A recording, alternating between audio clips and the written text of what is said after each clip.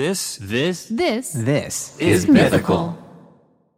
Before we get started, we just wanted to give a shout out and a plug to our musical comedy hero, Weird Al Yankovic. And we want to let you know that he has released all of his performances from his tour that you can listen to on Stitcher Premium. It's pretty amazing. Yes, so there's 77 performances on this tour, and every single show is unique, has a different set list. They've all been professionally mixed and mastered, and they all have Al's impromptu stage banter. You know about that impromptu stage banter. So they're all unique, and they're all available if you sign up for Stitcher Premium. You can listen to all of them. And this is for the first time he played his original songs. It's not just all the covers. There's actually original songs like Buy Me a Condo, Dare to Be Stupid, Jackson Park Express. Mm-hmm. And plenty more. So if you're a fan like we are, you wanna get a free month of Stitcher Premium, you can go to stitcherpremium.com/weirdal and use promo code BISCUITS. That's stitcherpremium.com/weirdal and use promo code BISCUITS.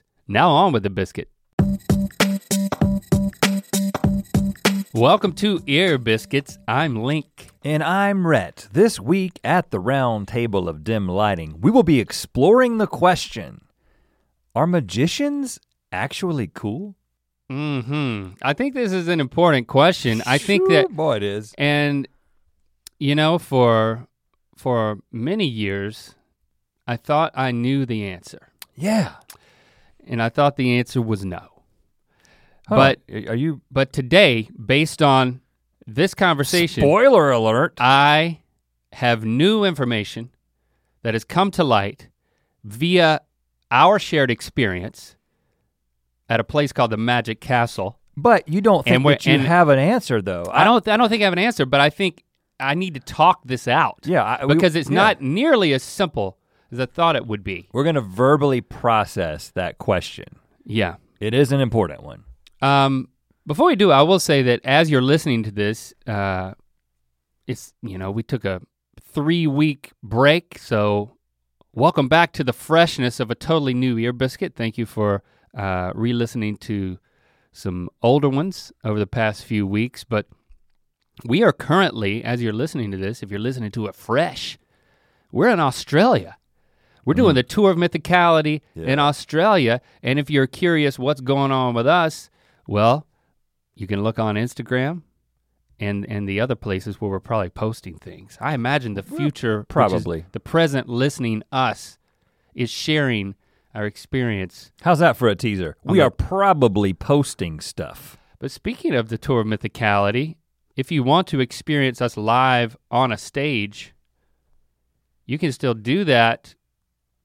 November 8th, we're gonna be in Toronto, Ontario. That's Canada. The Sony Center. Then Friday, November 9th, we're gonna be in Atlantic City, New Jersey at Caesars Atlantic City, Circus Maximus. And then Saturday, November 10th, we're gonna be in, oh goodness, the Foxwood Resort Casino in Connecticut. So go to tourmythicality.com. There are still available tickets for those. They are moving pretty quickly.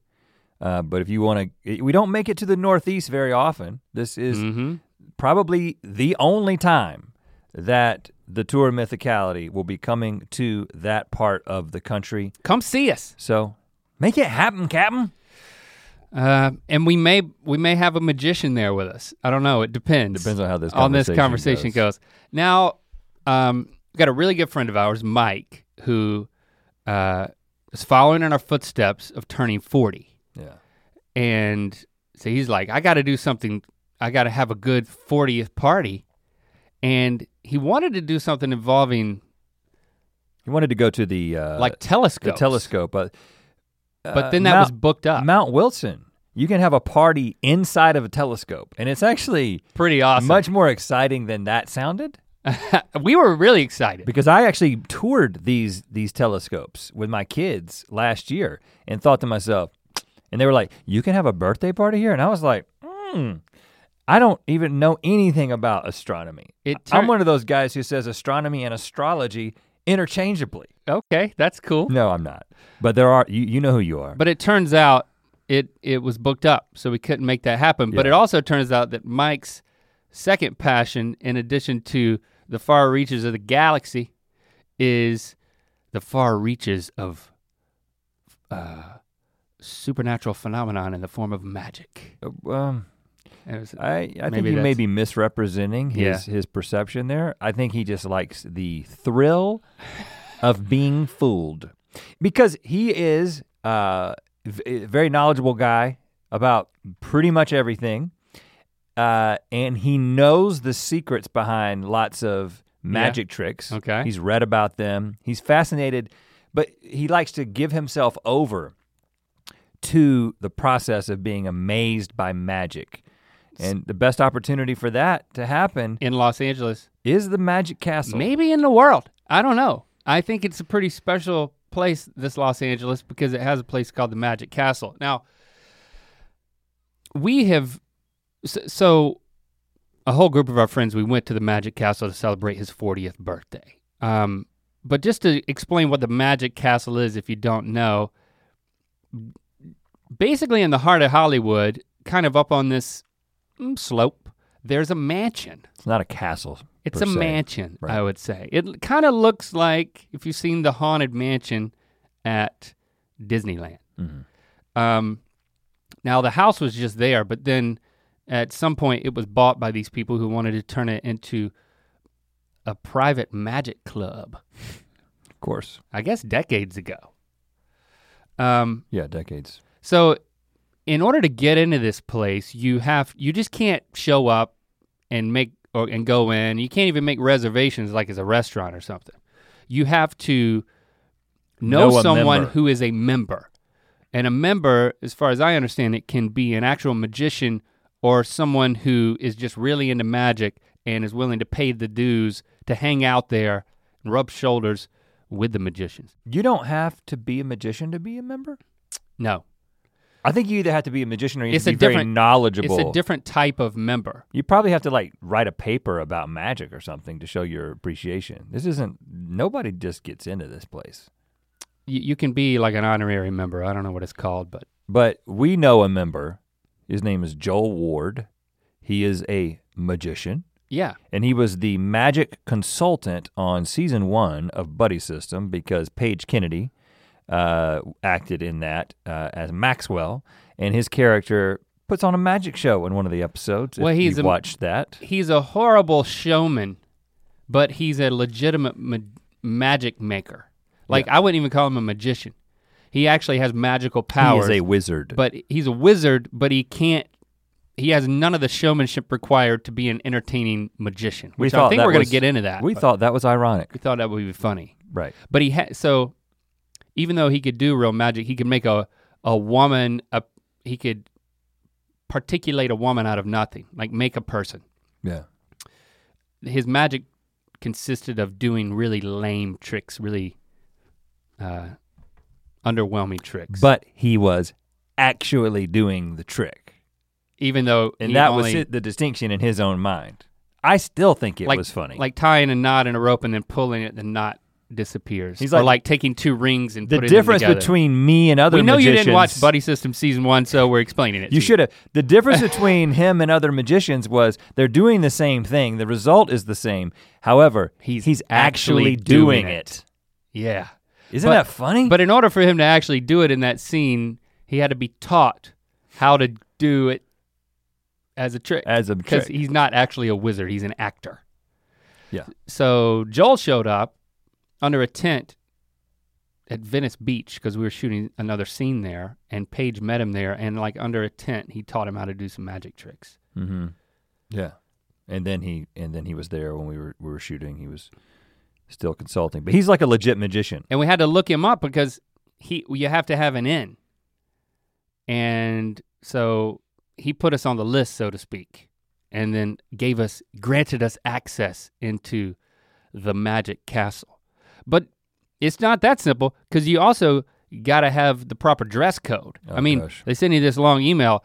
They really keep this thing, they try to keep it pristine. One of our friends had on pants that were not jeans. They were black dress pants, but they were jean-like. And he actually They had a denim-like quality. He called ahead of time and said, I'm letting you know that I am wearing black pants that look a little bit like jeans, but they're not jeans. Am I gonna be okay? And the woman said, yes, you'll be okay. Turns out when he showed up. I didn't know he called ahead of time. Oh, he called ahead of time. Wow. When he showed up, the woman who was not the woman he had spoken to on the phone, who was the woman that looks you up and down to make sure that you are acceptable into the castle. The sorceress? She said, you can't come in. Oh. And he was like, I called ahead of time and spoke with name that will not be spoken here. Eventually he worked it out. Everything was okay, he got in, but just that gives you, I mean, they take this seriously. So we knew we had to dress up. The problem was we had a meeting. We had a meeting leading right up to, because Mike wanted to get there when it opened and he wanted to stay until it closed, which we were there from 5 p.m. till 1:30 a.m. Can you believe that? Okay. That's 8.5 hours. I have never been at any one thing that long. Not even work. Yeah. We were at the Magic Castle. I'm pretty sure we set a record. Well, I'll tell you right now, I think we set a record for the most fun that you can have at a Magic Castle. Yeah. Well, but it was a funny story because we had to get dressed. We were at a meeting with Stevie. The three of us were at a meeting on the other side of town, on the west side, and then we had to drive through the late afternoon traffic to get back to the Magic Castle, trying to get there for this very specific act that Mike wanted to see at 5 p.m. Mm-hmm. And so we took our suits with us. Yeah, I'm talking suit, pants, jacket, button-up shirt, tie, whole deal. Dress shoes. Dress shoes is the only thing you can wear. Yeah. But we had to get dressed in transit on the road. Because we were running late. And so Steve, he's driving. Yeah. And I mean, because at one point I thought we were just gonna take a lift or something to get over there. But then we were running so late, it was just like, Stevie, we just need you to take us. We're like running back to the car in the parking lot and like talking her into taking us through the heart of Hollywood darkness. And I felt more comfortable changing clothes in a car with someone I knew than just like a Lyft driver that I've never met. Turns out it's pretty difficult. I mean, I'm not 6'7". Yeah, for you.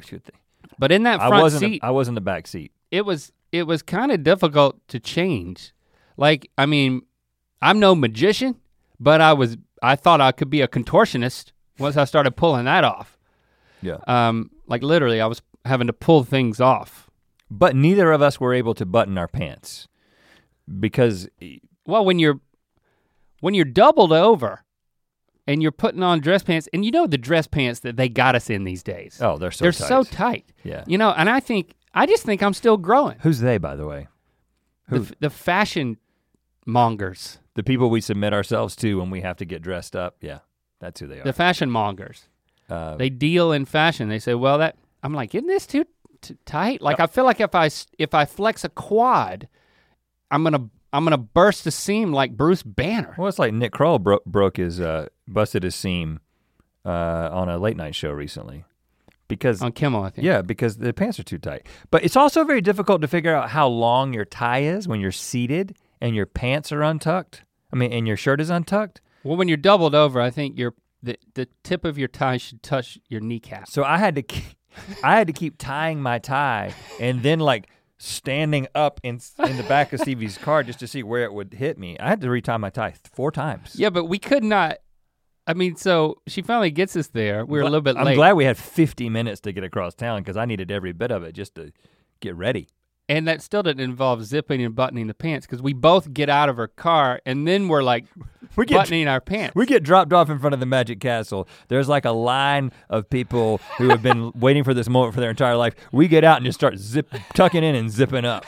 It's like, these guys are ready. Like an old man. You know how an old man, he'll like, it's just the middle of the day. It's like, time to retuck my shirt in.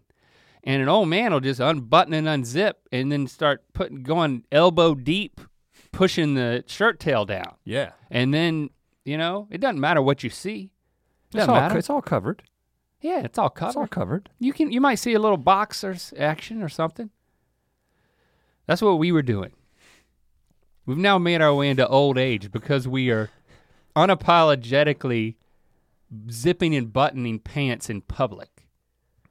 But we did make it to the Magic Castle, and we were let in because once we zipped up, tucked in, and put the belt on, we looked good. And you go to the reception area. They look at your pants, make sure there's no denim quality to them. You give them your name or the name, and they say, okay, go over to this bookshelf and say, open sesame to the little owl. And you go over there and you whisper, open sesame, right? That was the magic word. Yeah. And then the bookcase magically opens. Can we talk about this? Are we gonna get in trouble? Because we can't take photos. So we couldn't take photos. You can't take cameras in there. You can take your phones, but if you're seen with your phone in picture mode, I don't know if they make you disappear. I don't know how it works, but. I didn't sign anything, I don't think. Yeah. I didn't check any boxes on the internet even. Well, we will talk about things and we'll get specific at times, but when we feel like we're about to cross some line of the magician's code, we'll stop. So we're gonna let you know all about the trip to the Magic Castle and how it is affecting our minds and how we're perceiving magicians these days. And their coolness. This is not a joke. Or lack thereof. It's serious. Yeah. But first, Ear Biscuits is supported by Mint Mobile. Now the big in Big Wireless stands for a lot of things. Big contracts, big bills, and big fees. And what Big Wireless doesn't want you to know is that there's a way to cut down your wireless bill to just $15 a month. $15 a month? $15 a month! Introducing Mint Mobile, the game-changing company that's taking everything wrong with Big Wireless and made it right. You can use your own phone with any Mint Mobile plan, and you can keep your old number along with all your existing contacts. Every plan comes with unlimited talk and text, so you can safely annoy your friends and loved ones. And if you're not 100% satisfied, Mint Mobile has you covered with their 7-day money-back guarantee. To get your new wireless plan for just $15 a month plus free shipping on your Mint Mobile SIM card, go to mintmobile.com/ear. That is mintmobile.com/ear. Cut your wireless bill down to $15 a month and get free shipping on your Mint Mobile SIM card at mintmobile.com/ear. Check it out. Ear Biscuits is also supported by Mattress Firm. And last week, Rhett, you mentioned a concept called Mattress Firm City, where all Mattress Firm store locations, all 3,000 of them, are together. And that's not how it works. That's fictitious. That's only in my mind. That's just a dream of mine. I've been thinking about that ever since. You have good thoughts about it?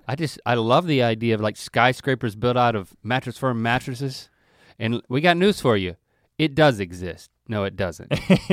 But we do have some deals for you. Yes. If you're struggling to sleep, the fine people at Mattress Firm want to help you. Now, they're mattress experts, but they're not just mattress experts. They want to help you build your bed, from headboards to adjustable bases to sheets. They even have bedroom decor. They got you covered. So go to mattressfirm.com/podcast and you can save 10% if you enter in code podcast10. Mattress Firm also offers a 120-night sleep trial, so you can rest assured that you're gonna love your mattress or your money back. And they offer a 120-night low price guarantee so that you know you paid the perfect price. So go to mattressfirm.com/podcast, enter that code podcast10 and start sleeping better tonight.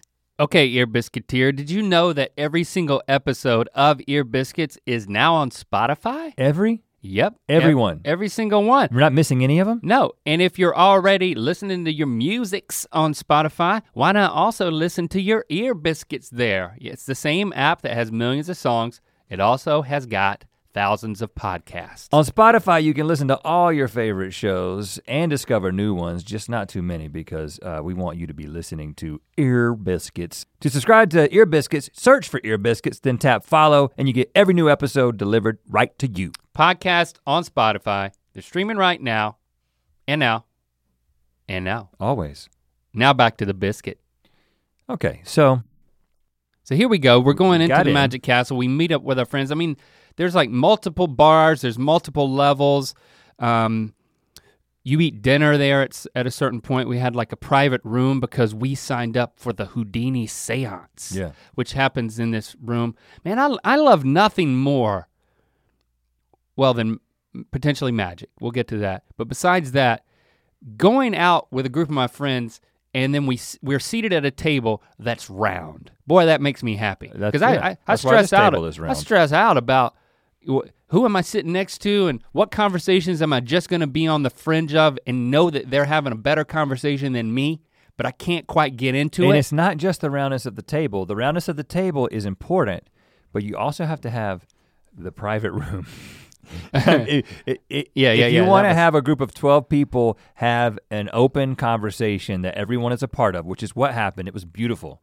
Oh yeah. You need a 12-person round table in a private room. Not always something that can be arranged. There's only a few places in the world that have it. The Magic Castle is one of them. Now, I will say that this was I believe it's my 5th time going to the Magic Castle in the 6 years that I've lived in Los Angeles. You sure it's not your 4th? I guess 4. I think you've been 4, I've been 3 before. I've been with. Well, I don't know. I've been with you and your parents, which is fabulous. Yeah. Then I went. Magical. Then we went with Julian Smith. The 3 of us went. Mm-hmm. And hadn't we gone before that too? Maybe it was your 5th time. And then I went back, Christy and I went back with my dad and his wife. And then I guess the 4th time was the other night. The other night with Mike's party. The first time I went, it was with your parents, and there was one magician who we actually devoted an entire episode of Good Mythical Morning. I'm just remembering this, to talking about this magician that we saw on the main stage, who was this ultra theatrical presentation involving a man in a suit with a whole crap ton of doves. Doves, man. I've never thought you could make doves. The truck of doves. Exciting. Just dumped it on us. He had so many doves, and they were flying out of every orifice. We were enjoying of his suit. Him creating doves out of thin air so much that we both had a laugh attack. Like, there very few times in my life have I enjoyed something so thoroughly that I just began to laugh uncontrollably. Enter a land in euphoria. But we were laughing because there was an element of it that was amazing, that how can he be producing doves to this with again and again and again?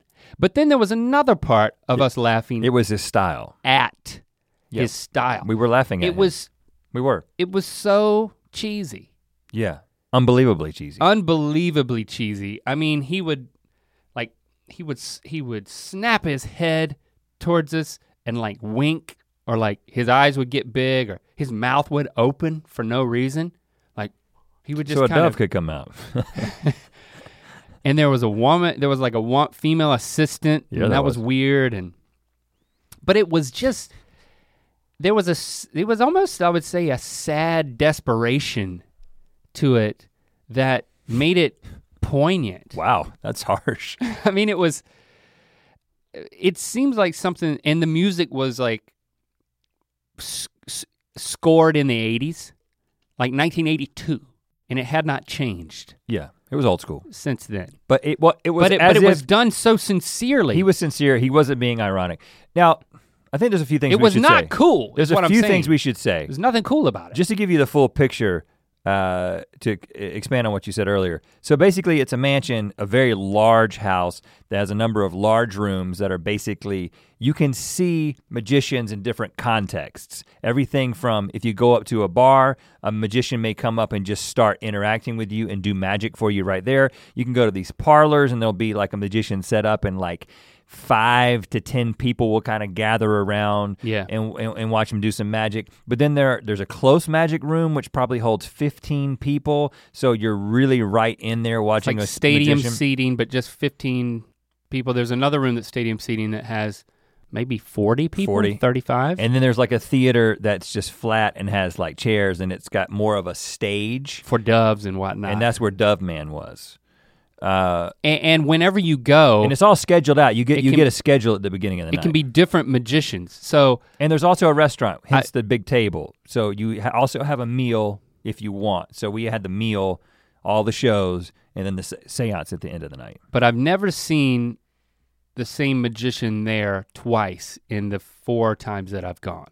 It's because people come through LA and then they do their magic. And I'm under the impression these magicians are traveling far and wide doing their thing or their things Turns out there's a lot of different things under the umbrella of magic. Yeah, there is. Well, I wanted to set that stage just for a second, just to give people the full picture of what we experienced. But I do think it's important to establish the baseline of how we think about magicians before we start talking about what we experienced. That feels like the best way to do it. Well, I think the Dove Man was. That's the data point, definitely. Another data point before that is just everything on television. I mean, I even heard someone talking about it in our last trip to the Magic Castle. Someone was like, man, I just keep thinking about Arrested Development. And Job was a magician of sorts. And well, not of sorts. He was a magician, if I remember correctly. Mm-hmm. And he was very, I mean. He is, the show's still on, right? That's true. The carrot, his onstage persona was like very self-serious and dramatic in a similar way to the Dove guy. Like, I mean, very sharp looks and sharp movements and. It's very easy to parody because it no self-awareness. It's almost a parody of itself. Now, confession. I've had this perception about magicians for quite some time that I will enjoy a magic show, especially like a close magician doing something. I like giving myself over to the illusion, and at no point am I tempted to think that actual magic is happening. But I love thinking, man, the artistry, the craftsmanship that goes into how many hours were put into getting this trick right so that it looks like magic. Like, I love that. But at the same time, I've always thought, this is not for me. I am separate from this. I am here to observe, but I don't want to cross the line and be the magician because I think less of them, okay? That's the traditional disposition that I've brought to this. In fact, my son was once at Disneyland, and there is a magic shop in the Magic Kingdom. Okay. Which makes all kinds of sense. Doesn't it? And he went in there and he was like, Dad, can I get this magic trick? And I said, son, you don't want to be the kid who does magic.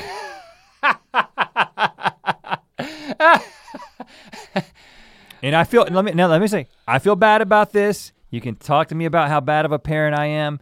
I typically don't do this. That's such a your dad thing to say, by the way. I feel bad about it, especially based on how I think now, okay? But I have a perception, I have carried a perception of magicians, and I didn't want my son to fall into that category, and I thought that maybe if he gets one trick, it's all he needs, and slippery next thing slope. you know, he's got a magic show with doves at the Magic Castle, You're which I will sawing enjoy. women in half. I will enjoy, but I don't want to be directly related to. Right. Do you know what I mean? You don't want that in your own house. Yeah. Because So you see where I'm coming from. I mean, I confess. I mean, and we wrote a character that we thought it was funny to make. I mean, we've already been through it, but it was, we just saw the comedy and like the lack of self-awareness that you need in order to fully commit to being a magician. So yeah, I mean, I've shared that sentiment. I mean, you actually introduced me to a friend of yours back home who was a magician. Also named Michael. And he could do the up close magic that he could do was so impressive. Very impressive. Mind-blowing. Yeah. But I mean, my observation is that it's a certain personality type that, I mean, I'm not gonna, again, it's like, I feel like this is tough, right? I don't wanna be a jerk. We are jerks, though. We are jerks, okay? by looking down our nose and saying, I'm cooler than that. So I'm just, we are owning it. Right. It's like saying, okay, like a sound man is a certain type of person. Like if you work in touring environments enough, there's a certain personality profile associated with the person behind the soundboard. And I'm gonna use that as an example of just, it's not about being cool or not being cool, it's about a certain type of profession is a certain subset of personalities. And I think that's what magicians are like that. Definitely. And I think, it's kind of akin to like a band kid. Like, okay, I play the saxophone. And again, I applaud band kids. I tried to be one and I failed. Played trumpet in 7th grade. But to make it all the way through the orchestra, I think there's certain personality types that excel at that. Okay, what you're talking about is exactly the subject of this article that Feldman pulled up. This was an Esquire article that mostly talked about the magician Dynamo, who's apparently a really big magician in England. Okay. And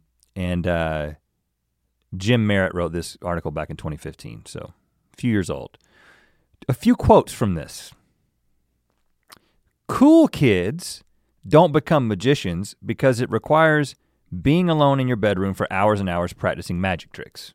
Mm-hmm. Now, the name of this article, by the way, is Will Magicians Ever Be Seen as Cool? And it centers around this guy, Dynamo, who is kind of trying to break the mold a little bit. And then it talks about David Blaine, who is probably the best example of someone trying to be anti-magician. Mm-hmm. But then he goes on to basically say that even David Blaine, who we've actually seen do magic in person, and it close up, literally 2 feet away. Yeah, and it made me shit my pants. But the point of the article is that while he is cool, I mean, not literally, but he is cool. He's not actually cool, is what this guy says. Now, let me continue with this. There's something irredeemably geeky about the kind of play magicians are involved in, says Lev Grossman, author of fantasy novel The Magicians. They're engaged in a kind of public childlike make-believe. I don't think that could ever be cool, or even that it should be. It's interesting because you mentioned geekery, which, I mean, geekery has become a lane of cool. Mm-hmm. And so if magicianry is a subset of geekery, did geekery bring it up closer to the surface and all the way into coolness? Well, okay, let me continue. There's a couple other points that I want you to consider. He continues, the thing about magicians. Can I just summarize that other point? So you're telling me that he says that because it's a public, it's play, it's childlike. It's childlike in terms of your suspension of disbelief, and I mean, isn't acting? Well, okay, go ahead. Okay, the thing about magicians, which defines them, is that they know things we don't, Lev says, which is also true of cool people. They understand things that the rest of us don't and never will. A cool magician, it's a double negative. We can give magicians everything else, money, fame, and attention, but they can't be cool. You can have magic or you can be cool, but you can't have both. That's his theory. I don't know what to say to that. I mean, we can't give them the power of coolness because then they'll have everything. Well, he goes on to talk about how there is a sense of, I think the most compelling part of this is that the thing that draws people to, and again, I'm not saying this is right.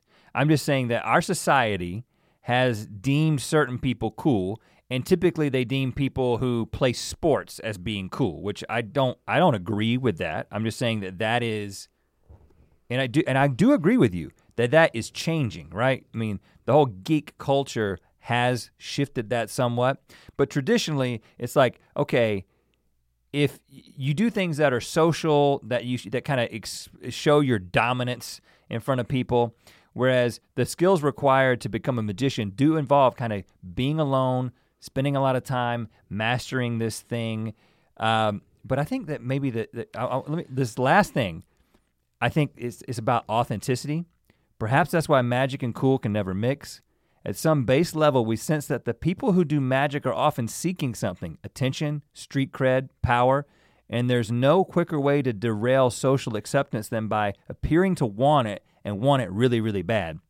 And above all, there's the elephant in the room that no amount of smoke, mirrors, or branded footwear can conceal. When it comes to cool, the currency is authenticity, and nothing magicians do is real.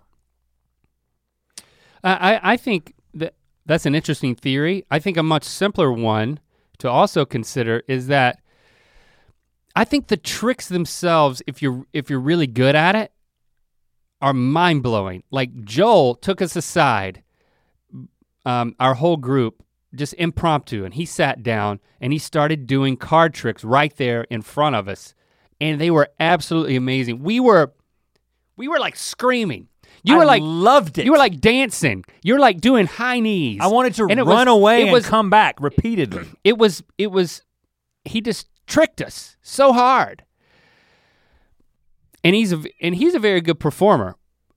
I think the intersection between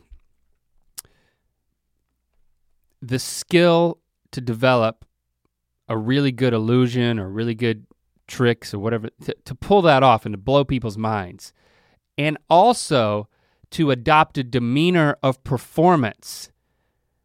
Those are two totally different skill sets. To like be an interpersonal performer, to adopt a character even, or the lack of a character in order to draw people in or entertain people.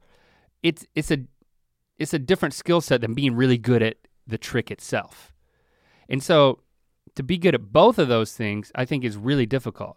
They may actually be opposed, because I think to be really good at magic tricks, there's a level of self-awareness that you might have to chuck out. But then you really have to, like, I think a lot of the best actors, I mean, are have a lot of neurosis as far as like self-awareness. But I think that's the beautiful thing about it. I think my operating thesis at this point in the conversation is that magicians aren't cool, and they shouldn't be. And it would ruin it if they were, and I don't want them to be. And when I say cool, I'm using the traditional understanding of what society is being. So I could actually say that they actually are cool if cool means awesome.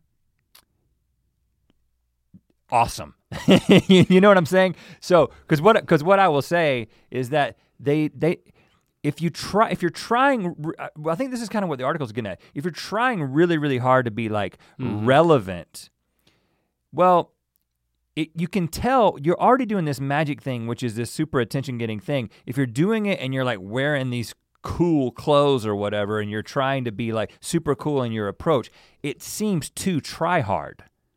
You just can't go all the way. It's good. The authenticity is already in question.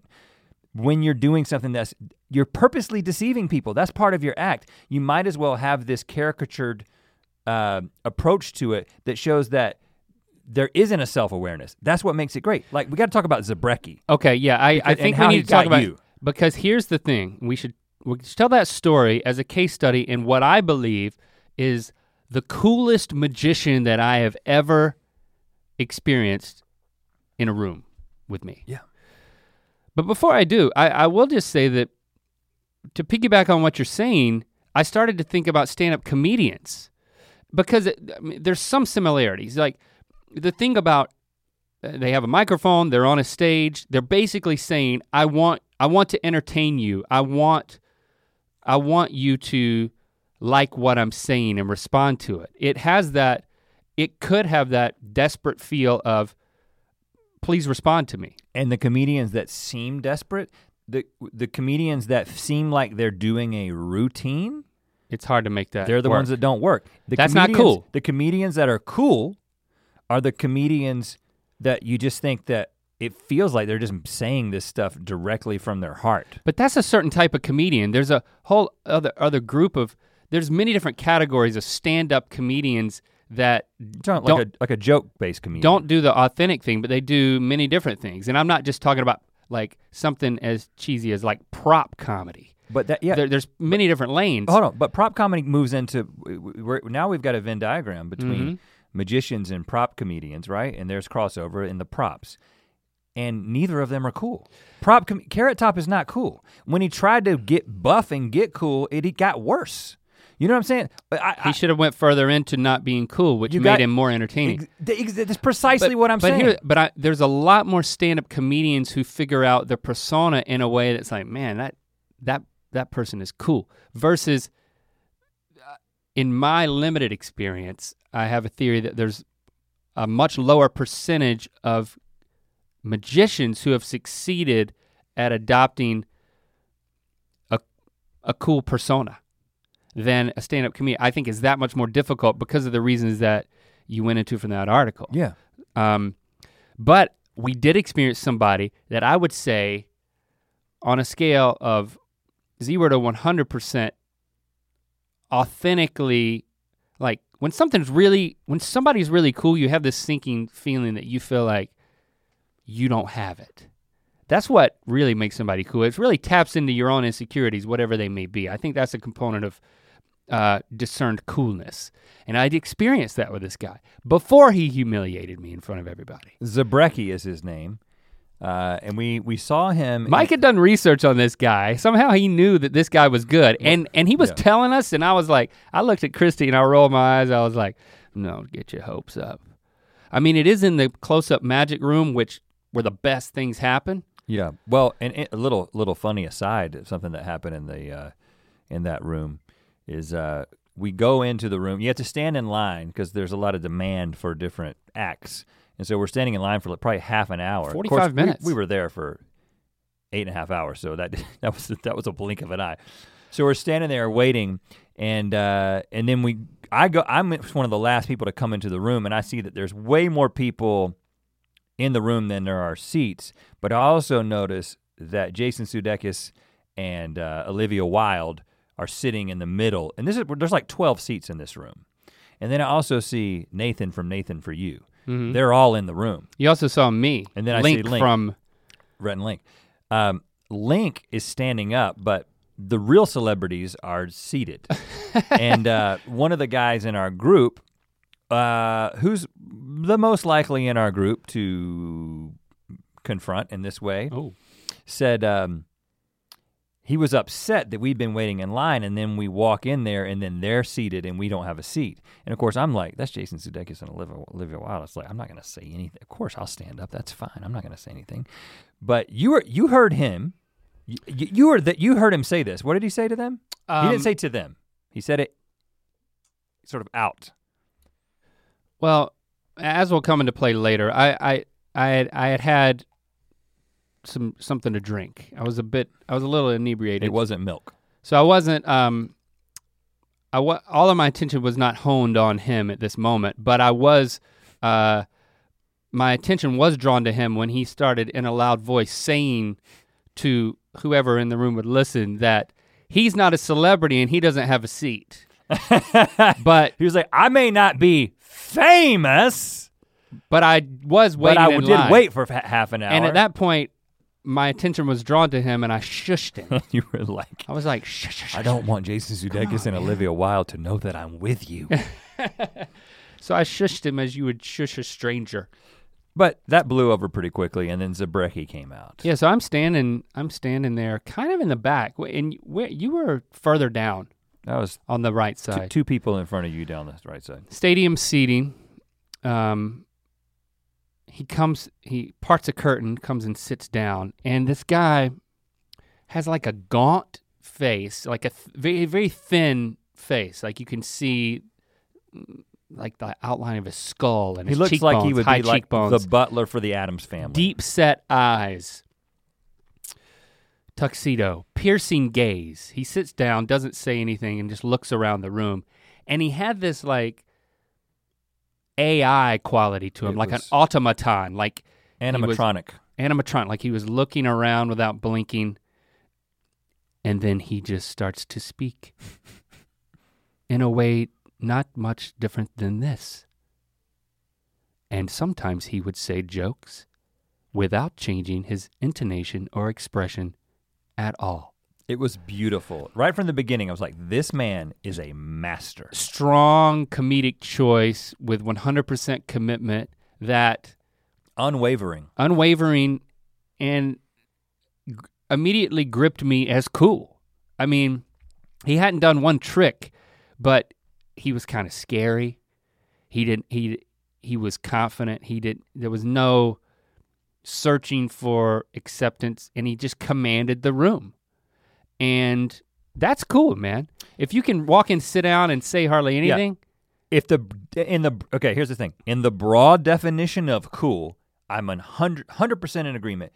It's amazingly cool because it's amazingly awesome for all the reasons that you just stated.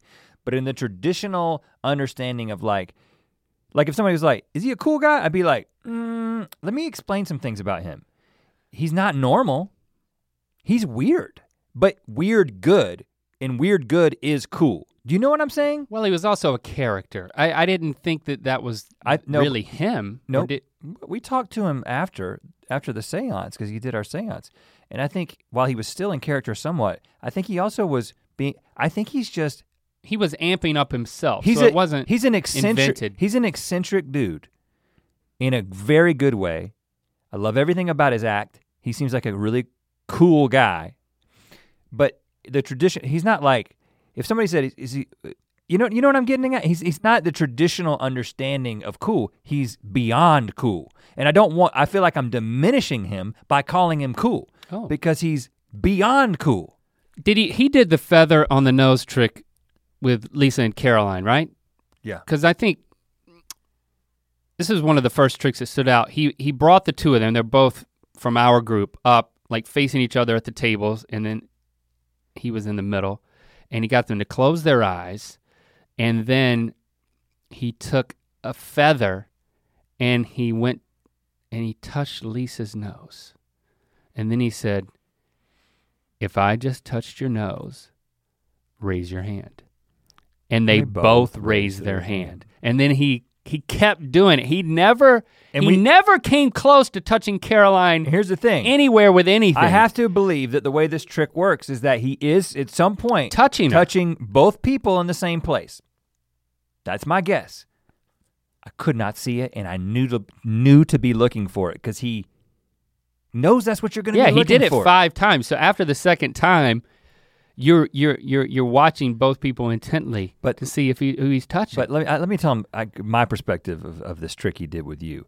So at one point he was like, he began looking around the room, and he made eye contact with me and immediately passed by me and looked at the person next to me and then he looks at Link and there's twinkle in his eyes. He's like, I'm going to speak with this man. He's like, you, sir. And at that point, I was in a daze. I think I was kind of looking down and at nothing. All you had to do, the basis of the trick is he takes a book and he begins flipping through the pages of the book, and Link is supposed to say, stop. And then he's supposed to stop on the page that he's at, and then the trick proceeds. Well, that took 7 minutes with Link. Okay? He started flipping the book and he was like, tell me when to stop. All you had to do was say stop. I said stop, and he would be done with the book, and they would laugh at me. No. This is how long it would be. He would be like, all you have to do is tell me when to stop. Then he would go, and then you would say, stop. But you're trying to present it as if he wasn't doing that on purpose. That was just me being a numbskull. I mean, it was a little bit of both. He was doing it. He knew that he magically could get to the end of the book before I said stop. He knew that he could get you. He could see. And then you were saying things like, I know what you're trying to do to me, and I like it. Which, by the way, Olivia Wilde thought was hilarious. I mean, I was looking at Olivia Wilde the whole time, and the whole time, huh? Most of the time, and I was tastefully doing it. Like when he was working with you, I had an excuse to look back, and she was just 2 people from you, so I looked at her instead of looking at you, and she loved you, man. You should have talked to her later because she just got a big kick out of you. Well, I finally said stop while there were still pages turning, and he stops, and then he it's like a novel looking book, like a creepy looking book, and he starts walking towards me, and I'm like, oh crap. And he's like, okay, I want you to remember the page number and the word in the upper left-hand corner of the book underneath right the page underneath number. the page number. And you said, no, I did not say it out loud. Oh, you didn't say it out loud? No, I didn't say it out loud because I wasn't gonna tell him the number. I remembered it. I had to remember it. And then he did some other tricks. He did something else. And then he gave me the book at that point. And he did some other tricks. And then he's like, okay, now back to you, sir. He's like, find the page that you remember from earlier. And I started flipping, I used my phone and the light on my phone in order to see because it was so dark in there. I'm like fumbling for my phone and then I'm fumbling to turn the pages. And the page number was 223. It was like a 400-page book, man. It's not easy to find 223. It took me a long time and everybody thought it was really funny. 90 seconds. That I couldn't find the page. You do know that the numbers are in order. Like you typically can zero in on it pretty fast. He did a mind trick on me where I couldn't find the page. And then I'm like, I'm sorry this is taking so long. I think you're doing this to me or something. I don't know what I said. And then I finally find 220, 221, 222. And I'm like, I found it. And then I look. And the page is ripped out of the book. I'm like, it's not here. It's been ripped out of the book. And then he points to the wall. And there's a frame picture that has page 223 ripped out and behind the frame. And he was like, read the word. And Lisa goes up and reads 223. Dandy or something like shabby. that. Shabby. The word was shabby. Shabby. Anyway, it was amazing. Again, magic tricks are not the type of thing that you describe on a podcast and then your mind is blown. You kind of have to be there. Yeah, right. That was probably dumb of us. I think but it was mind blowing. But in addition to that, the way he was able to manipulate me to be the butt of the joke, and there was no escaping it. There was nothing I could do in order to not fall into his trap. No matter what I did, he would have had a way to make it funny. And everybody was, and the more people laughed, the more I was like fumbling for the page. And he constructed a brilliant comedy routine, and it was using cool. me as a subject. And it was cool. Now, okay, so Zabrecky is the pinnacle, right? Zabrecki's the pinnacle for us, at least that night. I started to rethink everything. Now, let me just take a short aside, and I found this forum where the question was asked in 2007, magician's attire, what do you wear? And then, presumably, magicians began to answer what they wear. And so, in contrast to Zabrecky, so here's what I want, this is my premise. Not all magicians are cool. No. Just being a great magician does not make you cool. It's how you're a magician. Zabrecky, cool. Let me give you some examples of what I consider not cool. In their own words? So the question was, what do you wear when you go out and perform magic? Okay.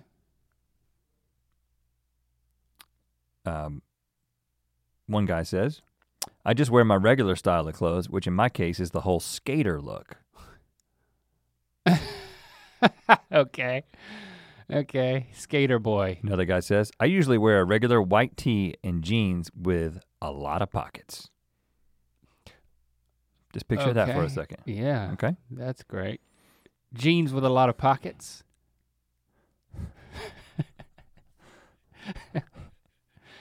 Okay. Give me another one.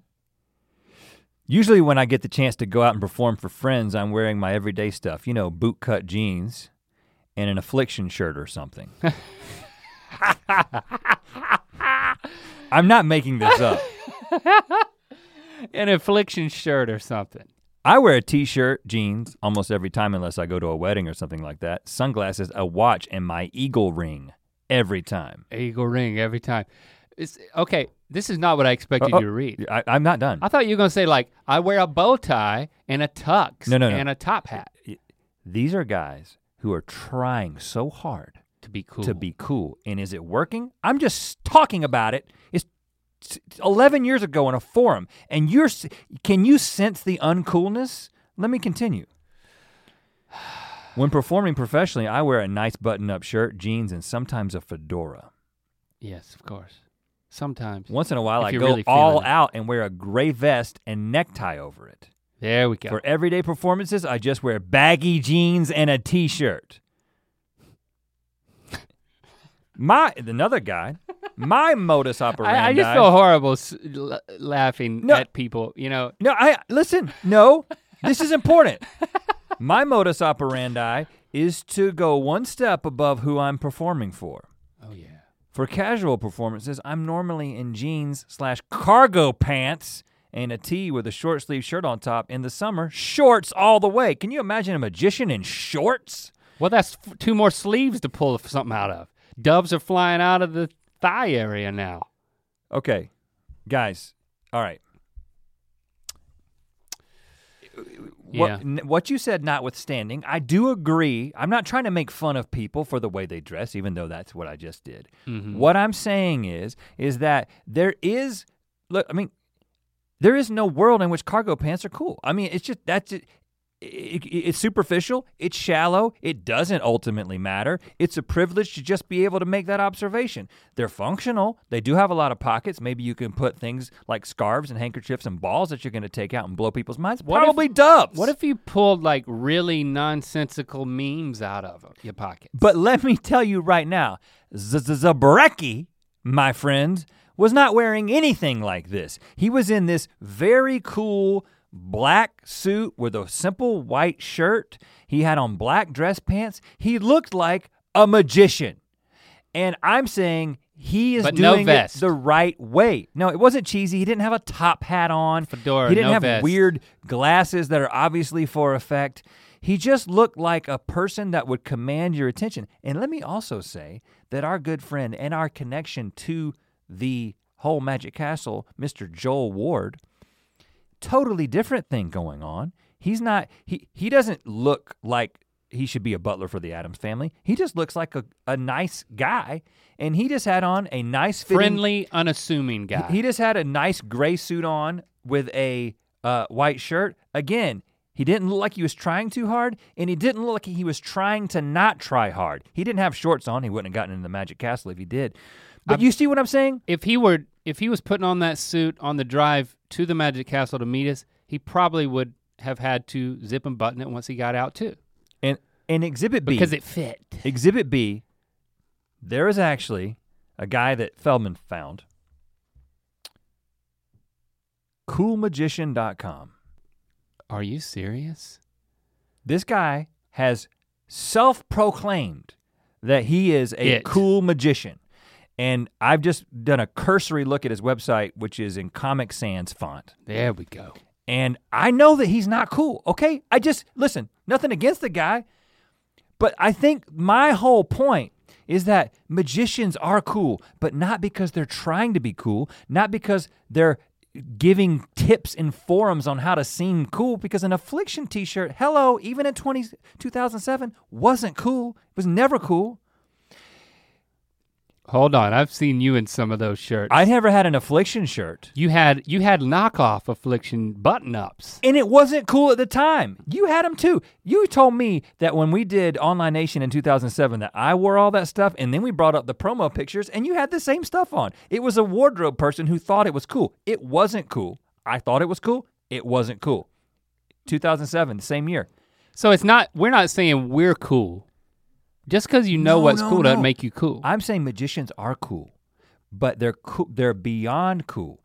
The ones that aren't cool are the ones that are trying to be cool, saying that they're cool, and departing from the tradition of just dressing like a magician. Just do it. Just embrace it. Be weird. You're trying to deceive people. You're doing things that stretch the limits of people's imagination.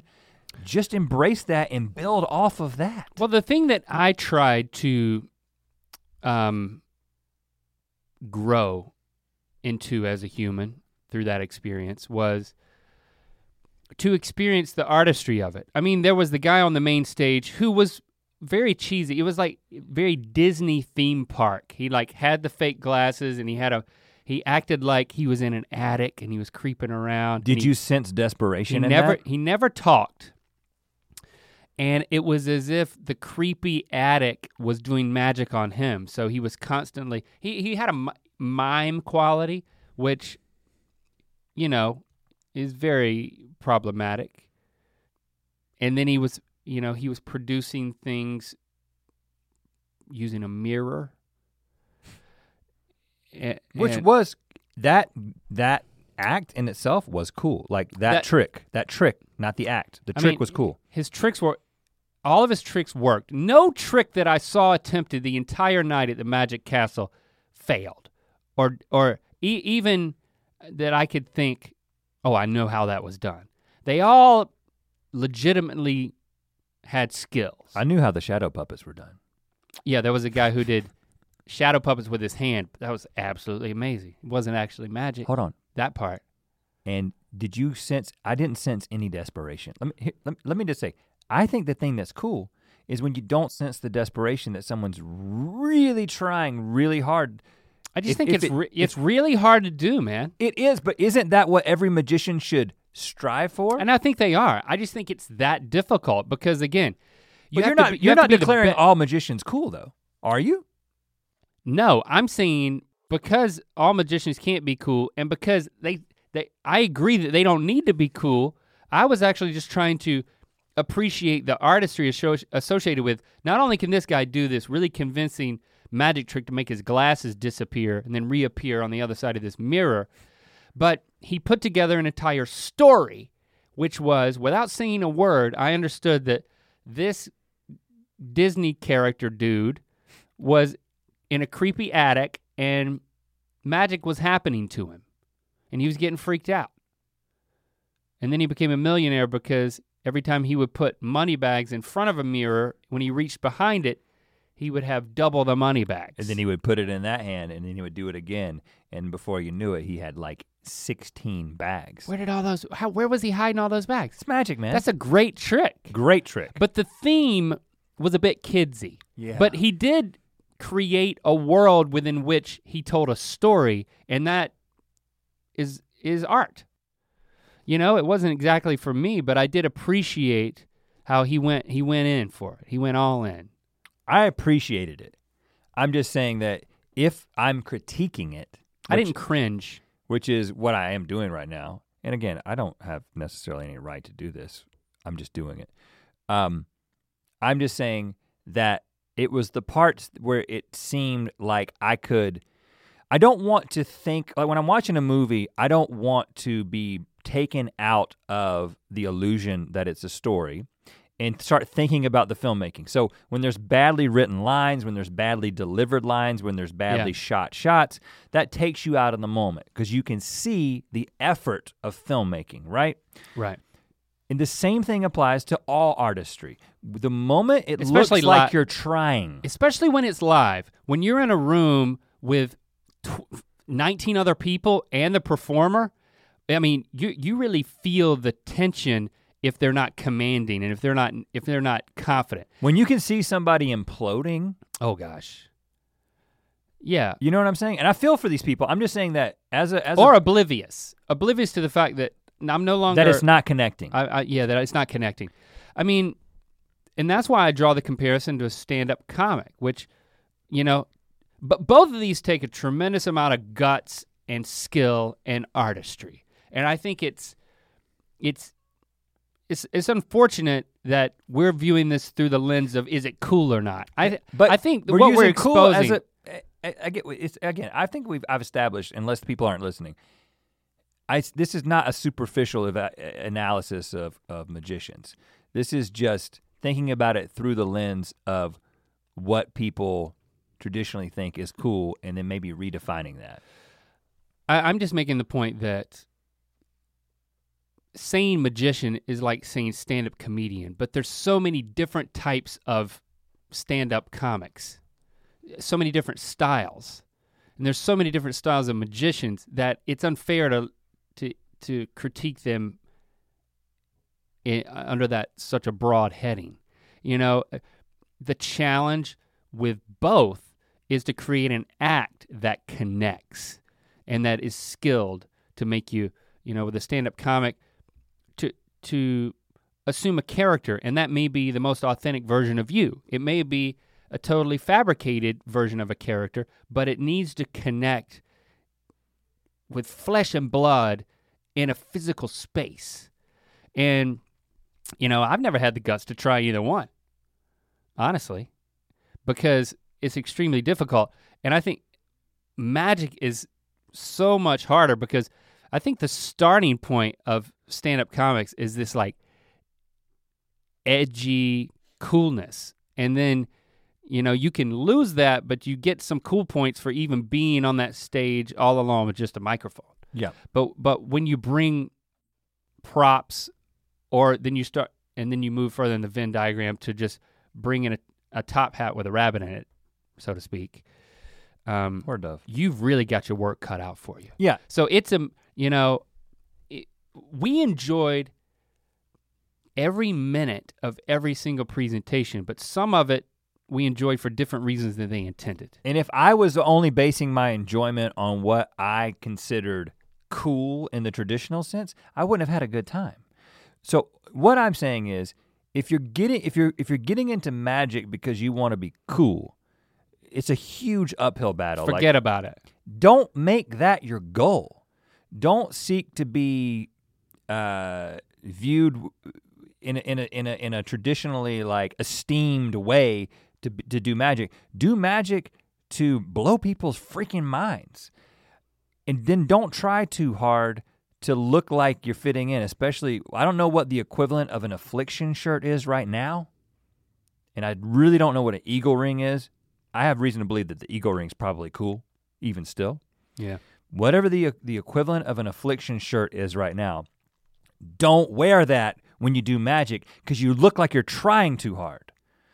Just dress in an unassuming way, let your magic speak for itself. Because to get back to the question, are magicians actually cool? Yes, they can be. But not in the way that you're thinking. I think it's much more about it's checking yourself as an audience member beforehand. You know,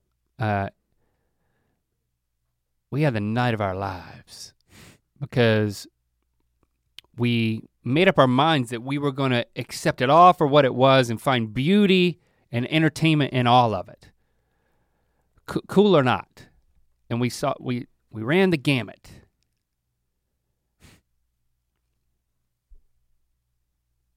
If you're so concerned about being cool, then you're gonna miss out. If you want to be cool, you can't even say start a band anymore because starting a band is not cool anymore. Unfortunately, like having a jam band and playing the guitar, now that's not cool. If you want to be cool, you gotta be a freaking DJ, right? You gotta get like turntables. That's probably too old now. Yeah, I don't know what's cool anymore. I don't try to keep up with it. I'm just saying that there are certain paths to it, and don't worry about, just do magic, man. So I think what I'm gonna have to do is I'm going to go home and I'm gonna tell Locke, you know, it's been 6 or 7 years, and I'm gonna have to be like, son, you wanna go to that magic shop and get a trick? Now, don't do it to be cool, because it's not, but it could be fun. Check out Zabrecky. I'm gonna give a shout out to him, man. Check it. He has a Twitter. I'm a little afraid to say watch videos on YouTube. I don't know if they exist, but I just don't think that's how you can watch people react to magic on YouTube, but I don't think you're supposed to watch magic on YouTube. It's just you be in the room with the guy, get mesmerized. It's great. He's got a Twitter. Go follow him there. Rob Zabrecky. I mean, look at that link. Look at his freaking Twitter icon. He looks like he's an astronaut. He's an astronaut. Rob Zabrecky. Zabrecky, Zabrecky. Thanks, cool. Zabrecky, for giving us a great night, man. It's fabulous. We'll be Keep back. it up. We'll be back if you're there. We'll be back anyway. I'll be back anyway, man. I love it. Get dressed up. And thank you to Joel Ward. He blew our minds that night. Oh yeah. With some magic that we couldn't even begin to figure out.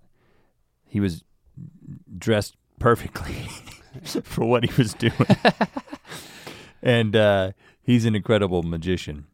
So shout out to Joel as well. Let us know what you think, #earbiscuits. And hey, you got a friend of yours who's into magic or hates magic?